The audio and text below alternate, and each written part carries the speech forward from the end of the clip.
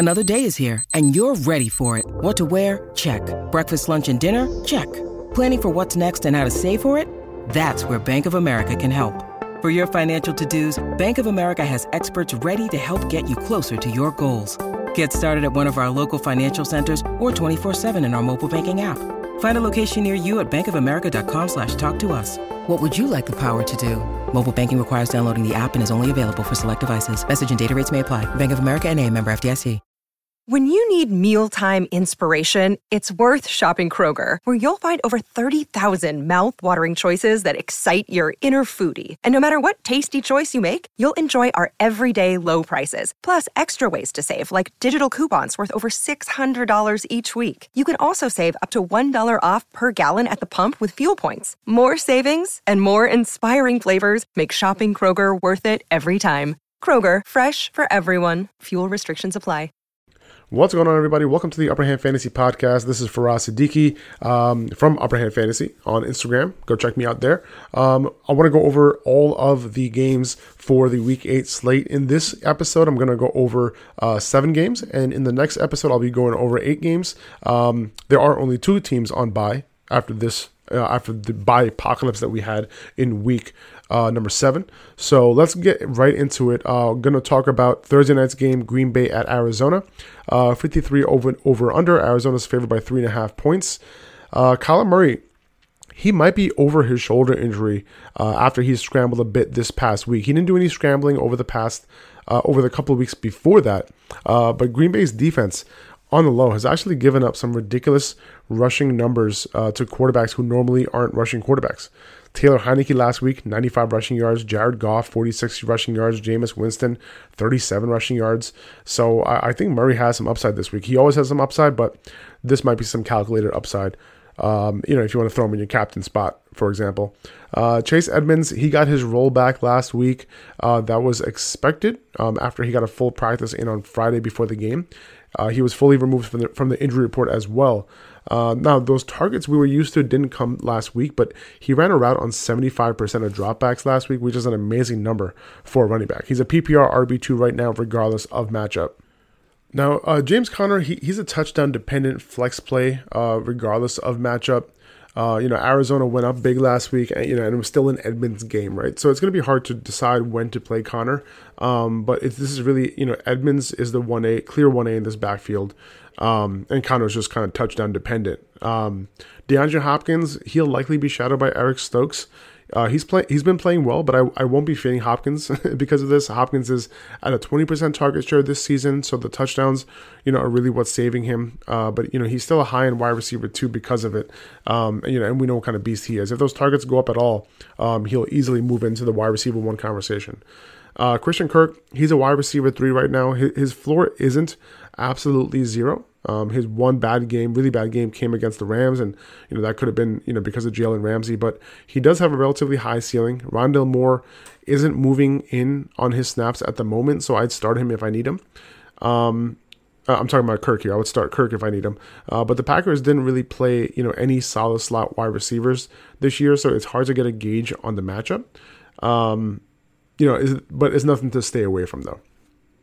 AJ Green was solid up until last week, so if you need a wide receiver 3, feel free to start him. He just doesn't have that high of a ceiling. He'll likely see a lot of Kevin King if Stokes shadows Hopkins, and if that happens, Green will have a great matchup. Zach Ertz had a great first game against the Cardinals. For the Cardinals, but he ran a route on less than 60% of dropbacks. His production from last week, isn't sustainable if his role doesn't grow. And judging by how much the Cardinals like to run 10 personnel, 4 wide receiver sets, it doesn't seem likely that he'll, continue to get it done. So, and like if you look at what Max Williams was doing, this is basically the same role. Unless it grows, it might grow from his first game, with the Cardinals, but I just don't see that happening. No Devontae Adams, no Allen Lazard this week for the Packers. Aaron Jones, he's going to feast. Over the last couple of seasons, Jones averaged 26.3 PPR fantasy points, almost 5 catches per game, 56 receiving yards on top of the rushing production, with Devontae Adams out. So he is somebody that I'll be bullish on tonight.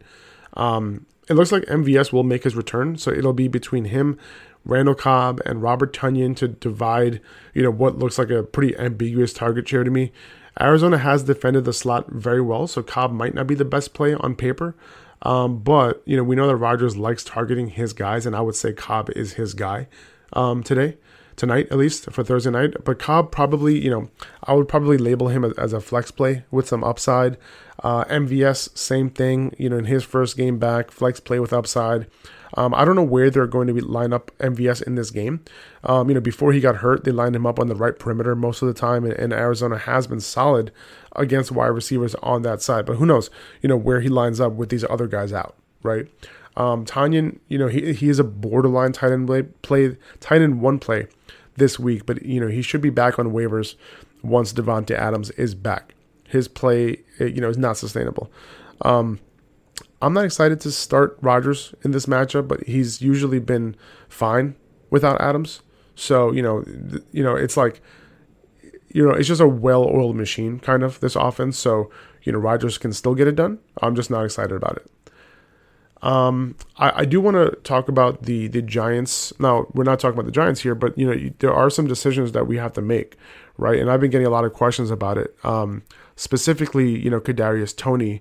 Now, Saquon Barkley, Kadarius Toney, Kenny Golladay, all not practicing on Thursday. Now, Saturday is the day practice that really matters, right? And according to Beat Report, because they do play on Monday night, right? So Thursday practice is really like Wednesday practice, and Wednesday practice doesn't really mean much, right? So, but according to beat reporters, Saquon and Golladay seem to be ahead of Toney in terms of how involved they were with trainers and what they could do. So, if you have to play someone on Thursday night, like Christian Kirk or AJ Green, to me, it doesn't seem like Toney is going to play this week. Now, I could be wrong, but, you got to make the decision, right? And I personally made the decision of just playing that guy today or, on Thursday night. Just make sure you don't put him in your flex, right? If you're going to, I understand, if you have, Calvin Ridley and A.J. Brown and, all these other DeAndre Hopkins, and you want to put them in your wide receiver spot, I get it. But if you're going to play someone on Thursday night, if you're going to play a wide receiver on Thursday night, for example, Christian Kirk, don't put him in your flex spot, okay? Put him in your wide receiver spot and then throw Hopkins or Ridley or whoever is in your wide receiver spot into your flex. Because let's say that Ridley, I'm knocking on wood right now, but Ridley, pulls a hamstring on Friday. Then what are you going to do? Then you're pigeonholed into playing a wide receiver now because you left Ridley in your wide receiver spot. But if you had him in your flex spot, you can take Ridley out of your flex spot and you can play any position in your flex spot. Now, you're not pigeonholed to that wide receiver spot. Okay? Hope that makes sense. Never put any of your Thursday night players in your flex spot. But yeah. So yeah, wanted to address that though before I move on. Okay, let's move on to the Dolphins at the Bills. Myles Gaskin is playable as a PPR running back 2 with Malcolm Brown on IR. This isn't an ideal matchup, but if the Bills go up big, maybe Gaskin starts getting targeted in comeback mode. So at least we kind of know he'll be on the field in those situations because Malcolm Brown would be the one to worry about to steal some of that passing down work away from Gaskin.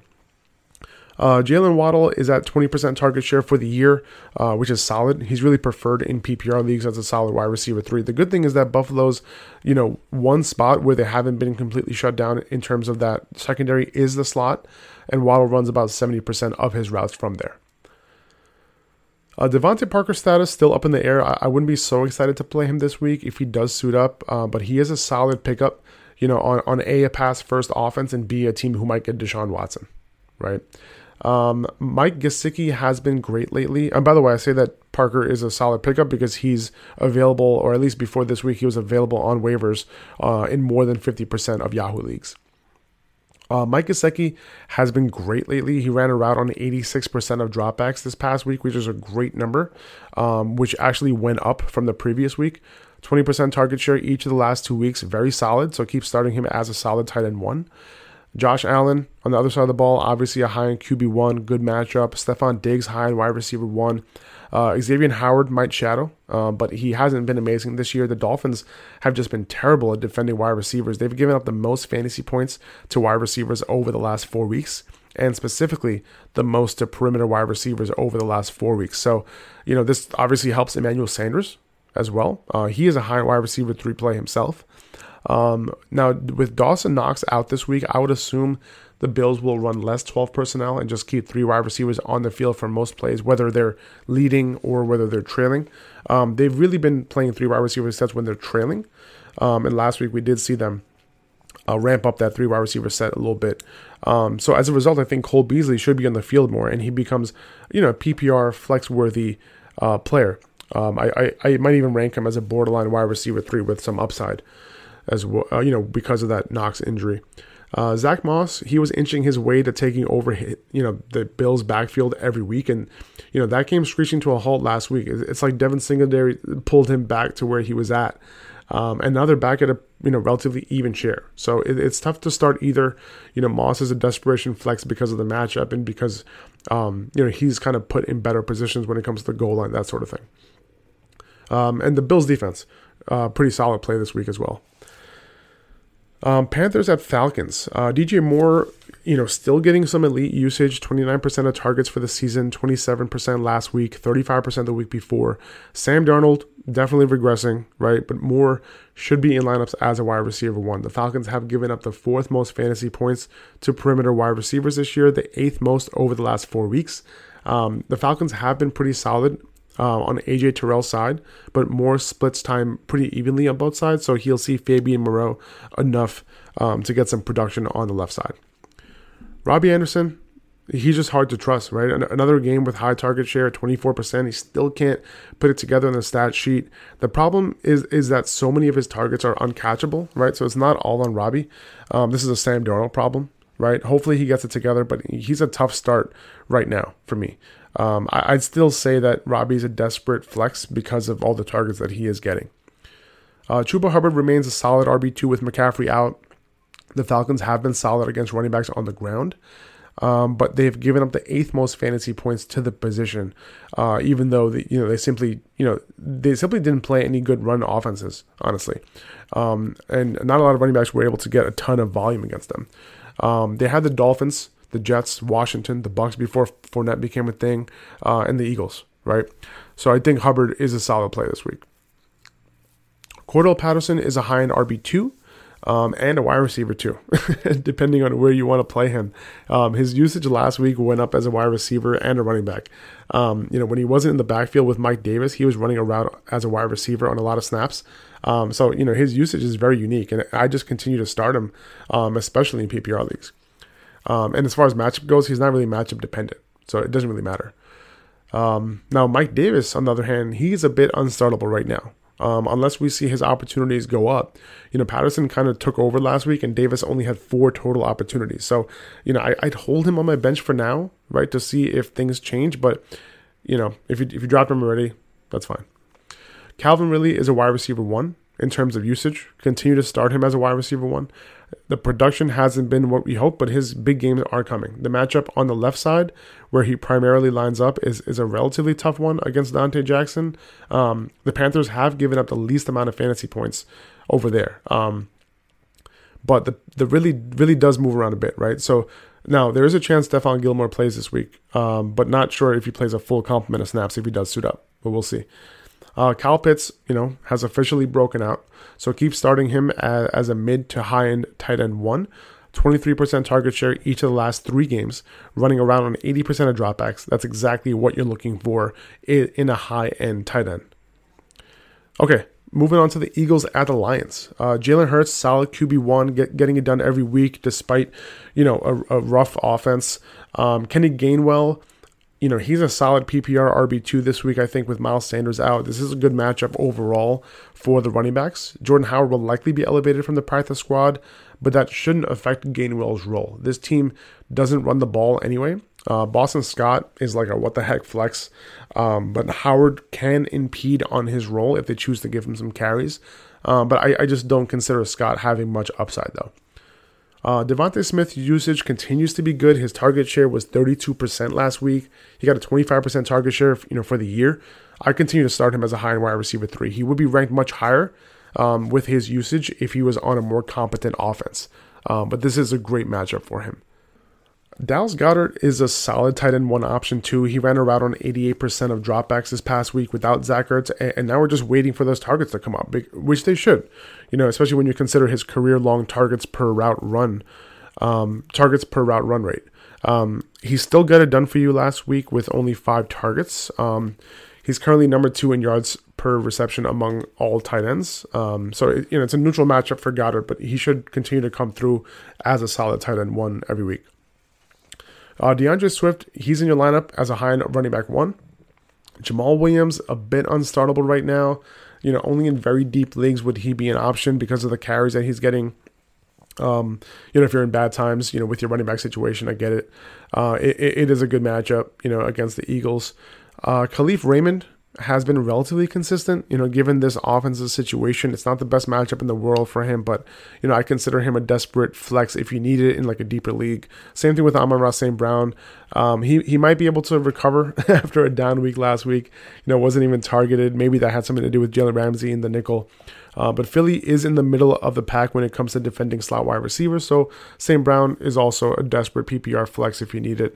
If I had to choose one, it's probably Raymond right now as the flavor of the week. But, it could swing the other way.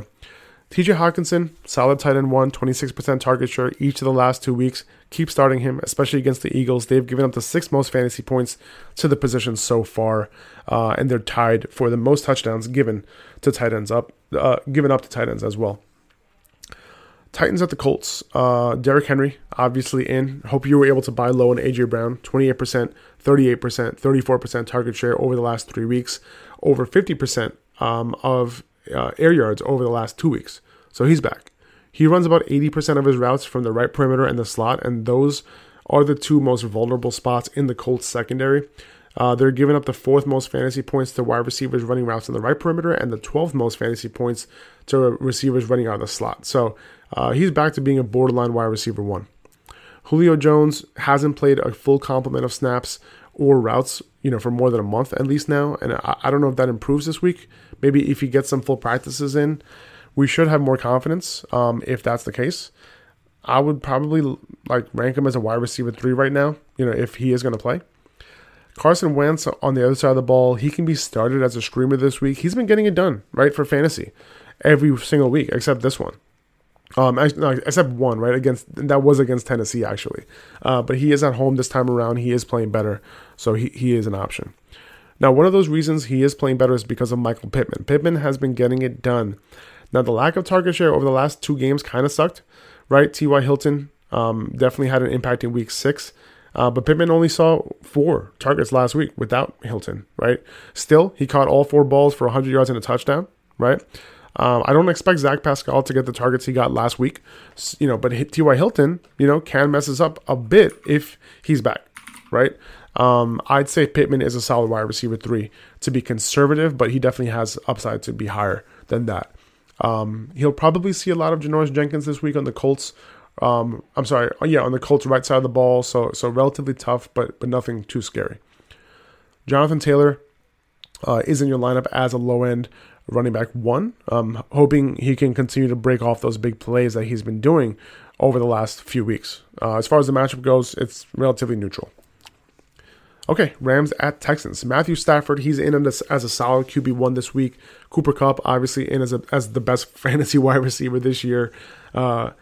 Robert Woods got another game below 20% target share. He was at 15% this past week. He's right about 20% for the year, which is fine, but he's not a wide receiver 2 right now. I'd call him a borderline wide receiver 2 with upside. Solid matchup for both wide receivers in this game. Tyler Higbee's usage went up last week. He ran a route on almost every dropback and then got targeted at a 20% rate. So, the last 2 weeks, 85% of dropbacks, then almost 100% routes run on dropbacks. So he's targeted 17%, 20% over the last 2 weeks. So very solid usage over the last 2 weeks. I would say he's like a solid to low end tight end 1 right now. And if this type of usage continues, he's definitely on the rise. I continue to monitor Van Jefferson. His routes went up as well last week to above 90% when it was in the 60s the couple weeks prior. His target share went up. He would be a big time fill-in if either Kupp or Woods were to ever miss time. Darrell Henderson, one of my favorite buy lows right now. He's a great play as a low-end running back, one every week. Great matchup for him. The Texans are allowing the most rushing yards to running backs this season, so make sure he's in your lineup. On the Texans side, Brandon Cooks' target share has cooled off a bit. He's still at 32% for the season, which is great. He still saw 31% a couple weeks ago, 24% this last week, so he's chilling as a wide receiver too. Not the best offense, but Tyrod is coming back soon. I feel kind of weird saying that, though. I think it's worth paying attention to Nico Collins. Not picking him up just yet, but 15% and 16% target share over the last 2 weeks, running a route on about 70% of dropbacks over the last 2 weeks as well. So keep an eye out on the rookie to see if that goes up at all moving forward. Now, this backfield, David Johnson and Phillip Lindsay might see some more opportunity now that Mark Ingram has been traded to the Saints. David Johnson was already leading this team in snaps, but he wasn't the primary rusher this year. That was Mark Ingram. So now who will take over there, right? It might be a mix of Lindsay and Johnson, but it is interesting because Johnson did see a huge spike in rushing attempt share this past week. Johnson ended up leading the team in rushing attempts, and Lindsay was phased out.